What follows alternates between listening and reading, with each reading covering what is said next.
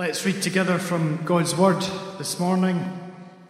We're reading in the Gospel according to John, and we're reading in John's Gospel chapter 14, and reading from verse 15 to the end of the chapter. John's Gospel chapter 14, reading from verse 15. If you love me, keep my commands. And I will ask the Father, and he will give you another advocate to help you and be with you forever, the Spirit of truth. The world cannot accept him, because it neither sees him nor knows him. But you know him, for he lives with you and will be in you. I will not leave you as orphans. I will come to you. Before long, the world will not see me anymore, but you will see me. Because I live, you also will live. On that day, you will realize that I am in my Father, and you are in me, and I am in you. Whoever has my commands and keeps them is the one who loves me. The one who loves me will be loved by my Father, and I too will love them and show myself to them. Then Judas, not Judas Iscariot, said, "But Lord, why do you intend to show yourself to us and not to the world?" Jesus replied, "Anyone who loves me will obey my teaching. My Father will love them, and we will come to them and make our home with them. Anyone who does not love me will not obey my teaching. These words you hear are not my own. They belong to the Father who sent me. All this I have spoken while still with you. But the Advocate, the Holy Spirit, whom the Father will send in my name, will teach you all things and will remind you of everything I have said to you. Peace I leave with you. My peace I give you. I do not give to you as the world gives. Do not let your hearts be troubled, and do not be afraid. You heard me say, I am going away, and I am coming back to you. If you loved me, you would be glad that I am going to the Father, for the Father is greater than I. I have told you now, before it happens, so that when it does happen, you will believe. I will not say much more to you, for the prince of this world is coming. He has no hold over me, but he comes so that the world may learn that I love the Father and do exactly what my Father has commanded me. Come now, let us leave. Amen. May God bless this reading from his word. Thank you. Let's just pray for a moment. Father, we bow before you and we are deeply grateful for your word. We have no desire this morning to listen to the thoughts or the meanderings of a mere man. But what a wonder it would be, Heavenly Father, if through that mere man, the very word of God would speak to us in transforming power.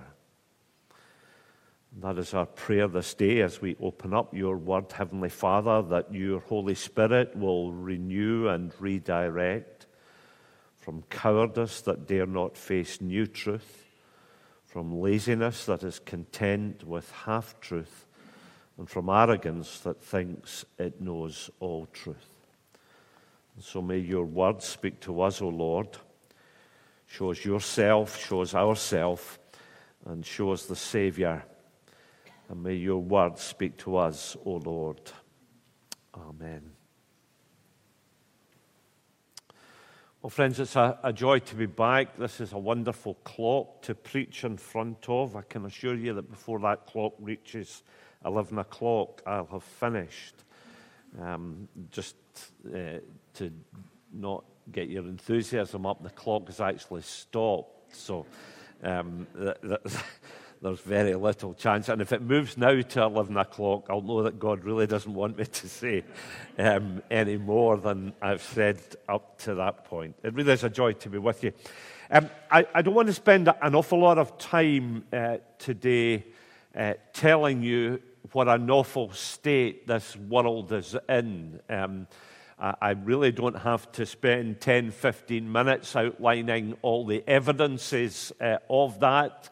If you have any kind of discerning eye, that will be clear and that will be evident. What I do want to share with you is a thought that has come to me over these last few weeks and months as I've engaged with congregations, as I've engaged with people, as I've listened to unbelievers and to believers alike, talking about how they are feeling and how they are coping with these very strange days that we live in. And to cut a long story short, my assessment of that is that people are afraid and confused and have lost a proper sense of perspective. Now, that manifests itself in many different and varied ways, but particularly for believers, it manifests itself in something that is entirely contrary to the way that the Lord Jesus Christ wants us to be operating and functioning as believers. He wants us to have a biblical peace and a biblical perspective that replaces fear in a troubled world and a distorted perspective of that world. And so this morning, I want to talk about a biblical peace in a troubled world, and to look this evening, God willing, at a biblical perspective in a distorted world. Again, I don't want to spend an awful lot of time setting the context of John 14.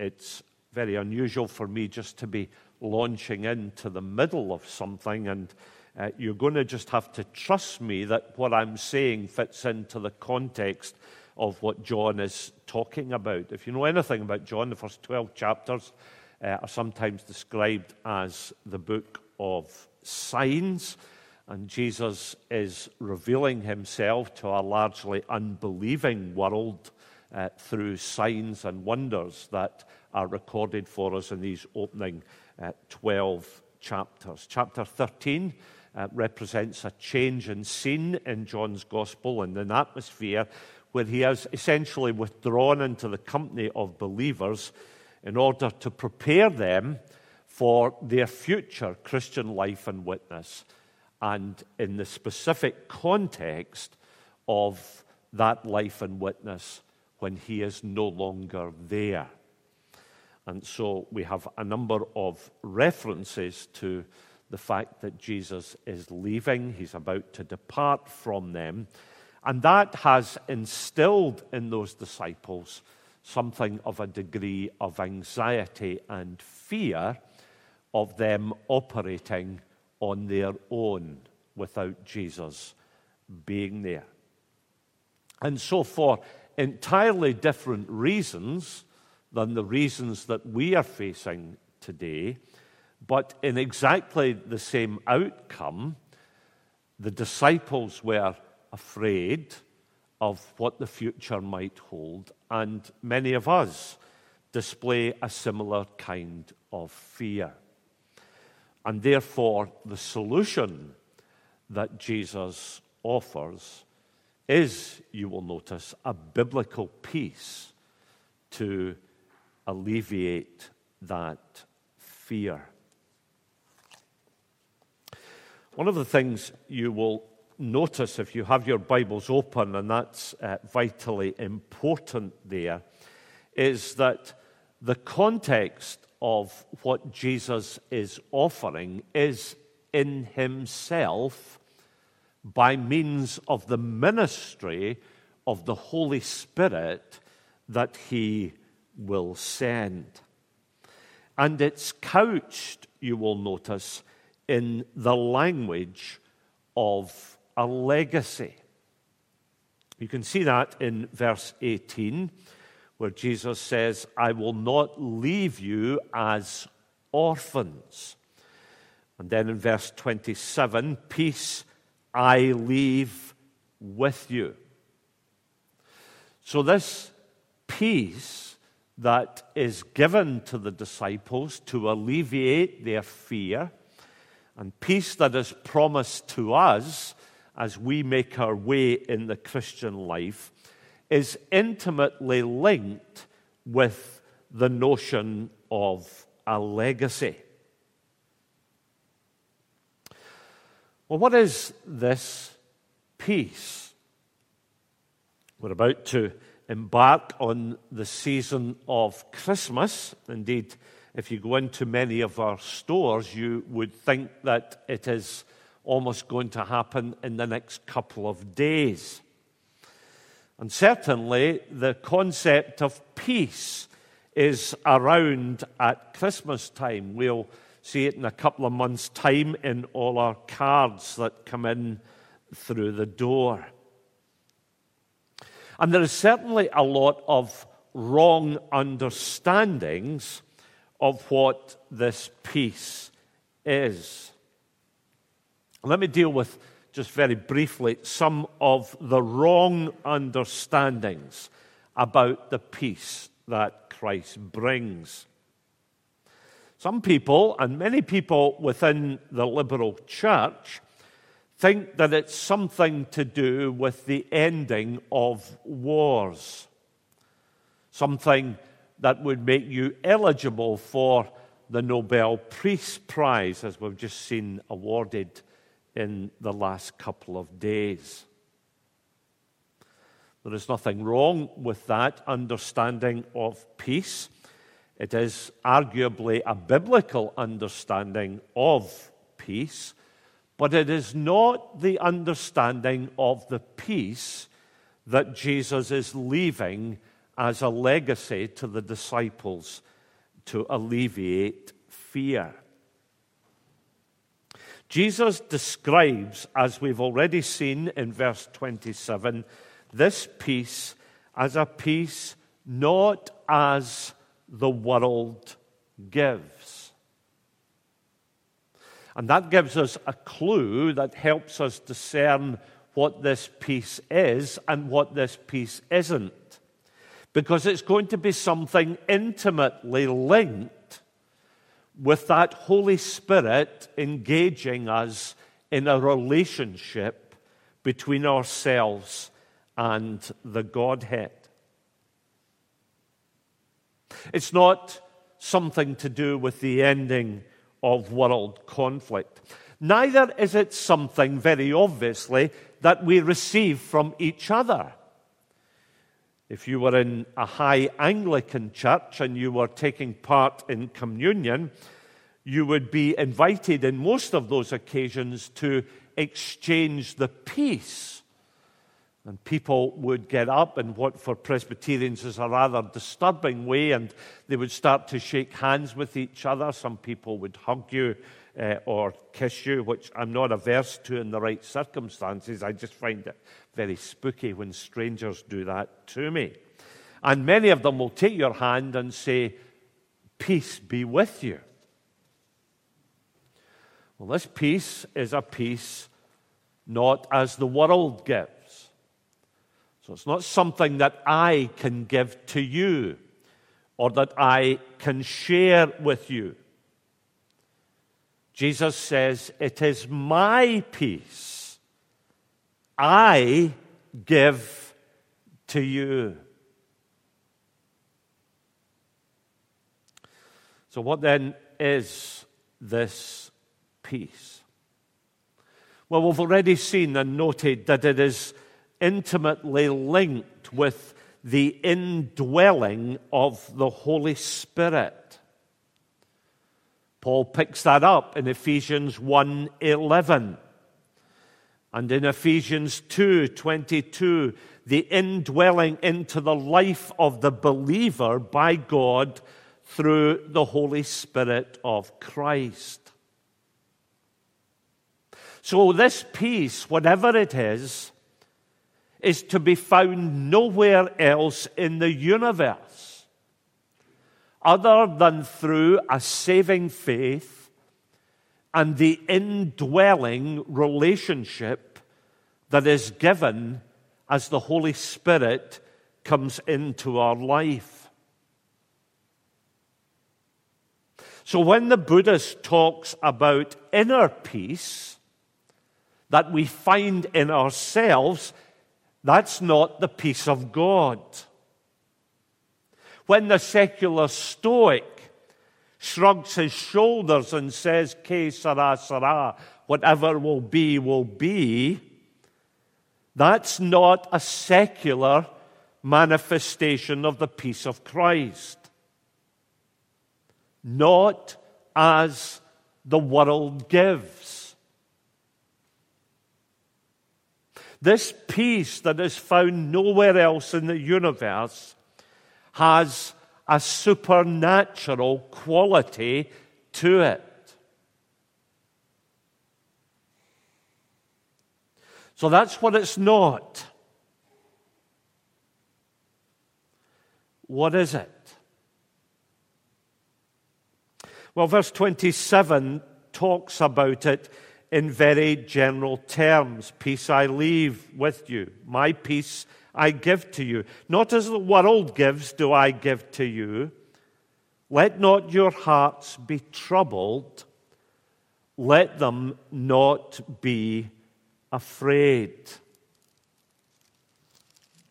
So this peace has a transforming aspect to it. Not only does it come by supernatural means, but it brings an extraordinary transformation in our lives. That faced with circumstances, faced with horror, faced with trouble, or faced with trial, we find a supernatural indwelling that transforms our response to these human things. Listen to what Paul says in Romans 5. Therefore, since we have been justified by faith, we have peace with God through our Lord Jesus Christ. So when we want to begin to put a flesh on the bones of what we have talked about already, when we define this peace, when we look at the supernatural transforming work of the indwelling Spirit of God that brings this peace, the first and foremost thing that it does is it brings us into peace with God. And that's what Paul is talking about and identifying the problem that is there for all human beings. And that is, out with this relationship with the Lord Jesus Christ, we are by nature sinners. And God hates our sin, and God turns away from sin. Sin is not, as the world projects it, something that is funny or the topic of amusement, but rather has the most dire of consequences in that it alienates us from God. That's the part that many people fail to realize today, and it's the most awful part of sin. is that it impacts us in a way that God turns away from us and from our sin. That it actually draws down the wrath of God towards that sin. Ephesians 2 talks about this in the most extreme of languages. Verse 12, you are separated from Christ. You are alienated. You are strangers, having no hope and without God. That's pretty dramatic language. It's pretty strong language.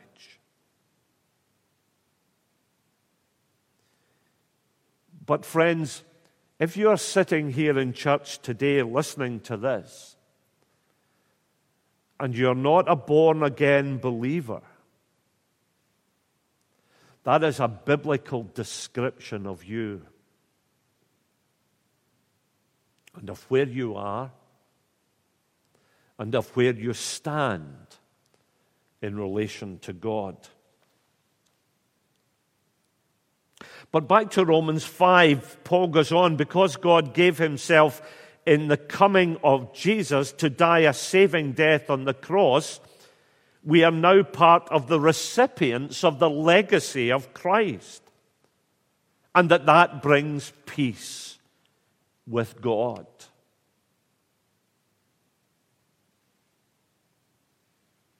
Galatians 3:28 talks about a second aspect of this legacy of peace. Galatians 3:28 tells us that we have a legacy of peace that brings peace with our fellow believers. This is what that letter says. There is neither Jew nor Greek. There is neither slave nor free. There is neither male nor female. You are all one in Christ. Again, we live in a world that in the last few weeks and months thinks it's come up with some wonderful idea that we should all try and get on with each other, and we should all try and identify with each other. And we've been bombarded with the Black Lives Matter stuff, and every time we go to a football match or we watch a football match, we see these players taking the knee against racism. Are Christians against racism? Of course we are against racism. But you see, what they are trying to do is they are trying to address a wrong in society that again cannot be addressed in anywhere else or by any other means other than by the gospel.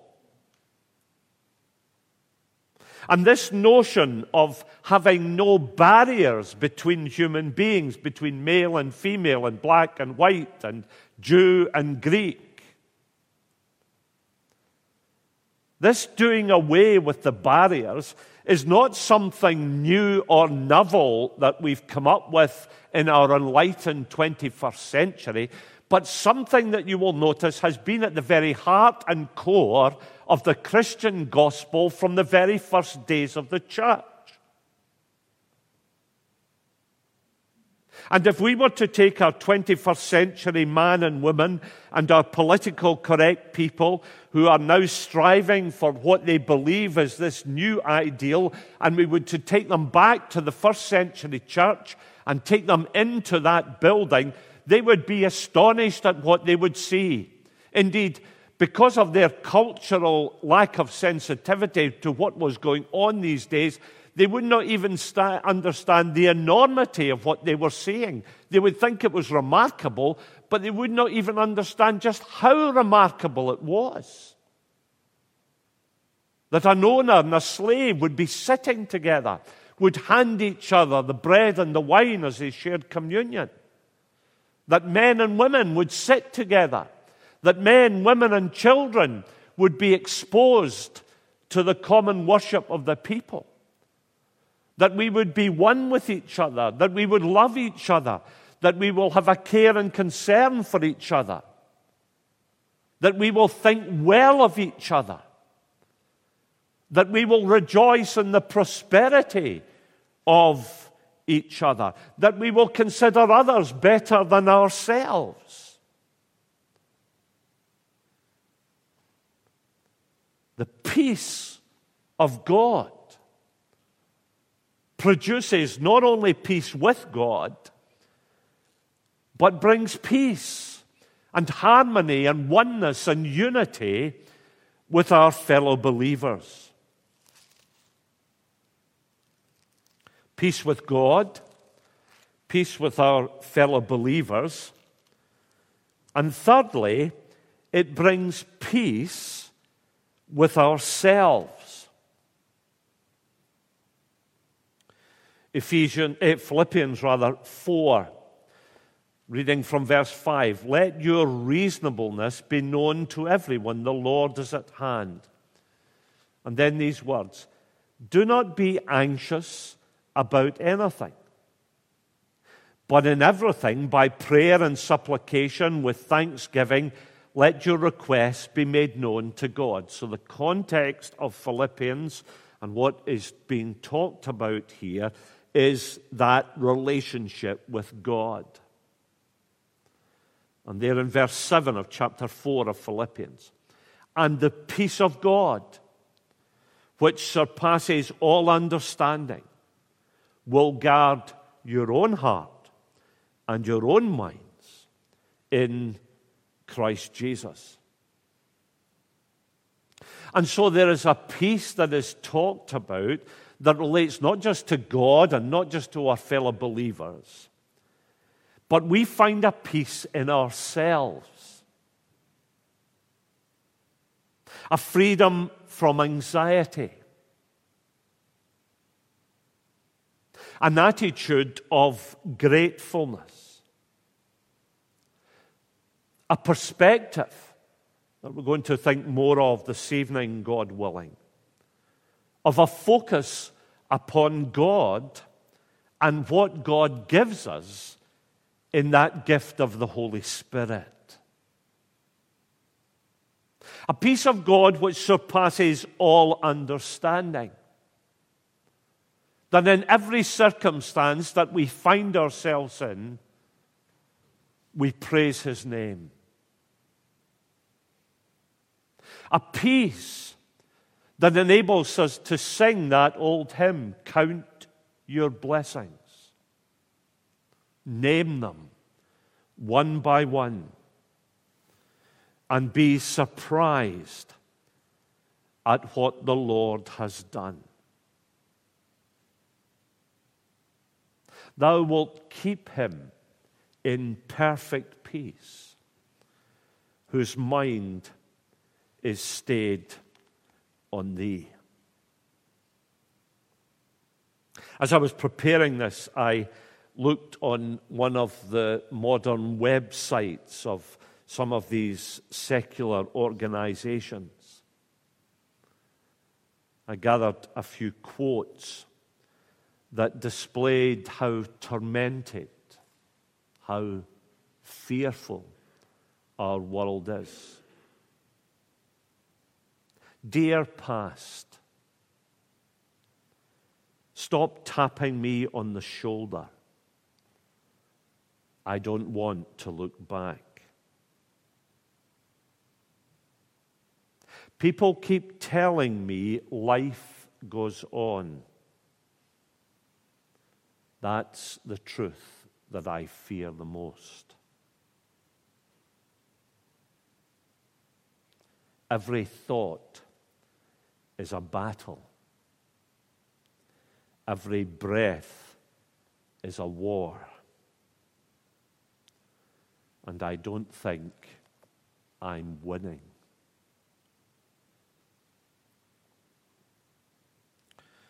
As I said at the start, I don't need to waste your time or mine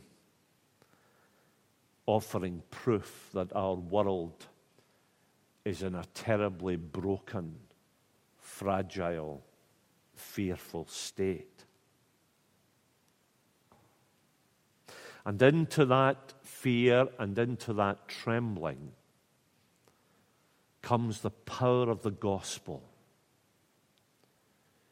in the saving power and indwelling power of the Lord Jesus Christ.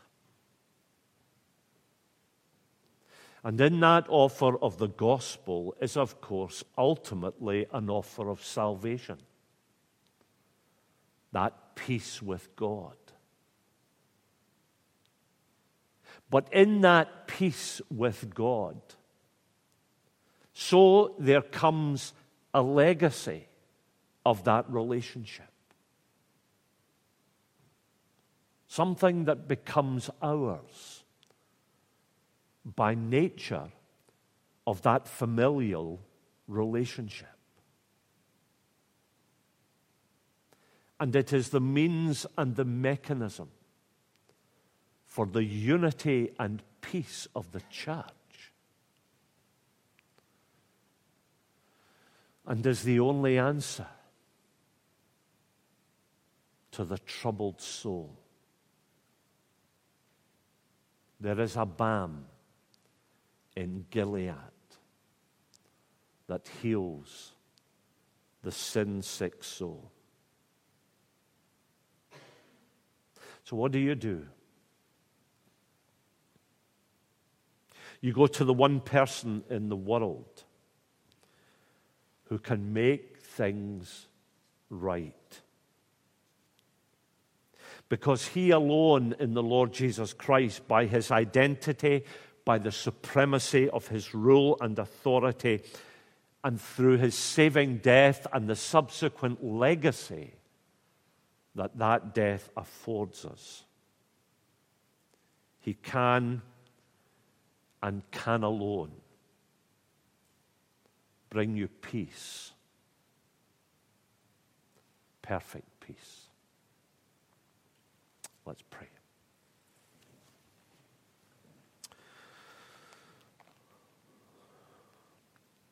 Loving and eternal God,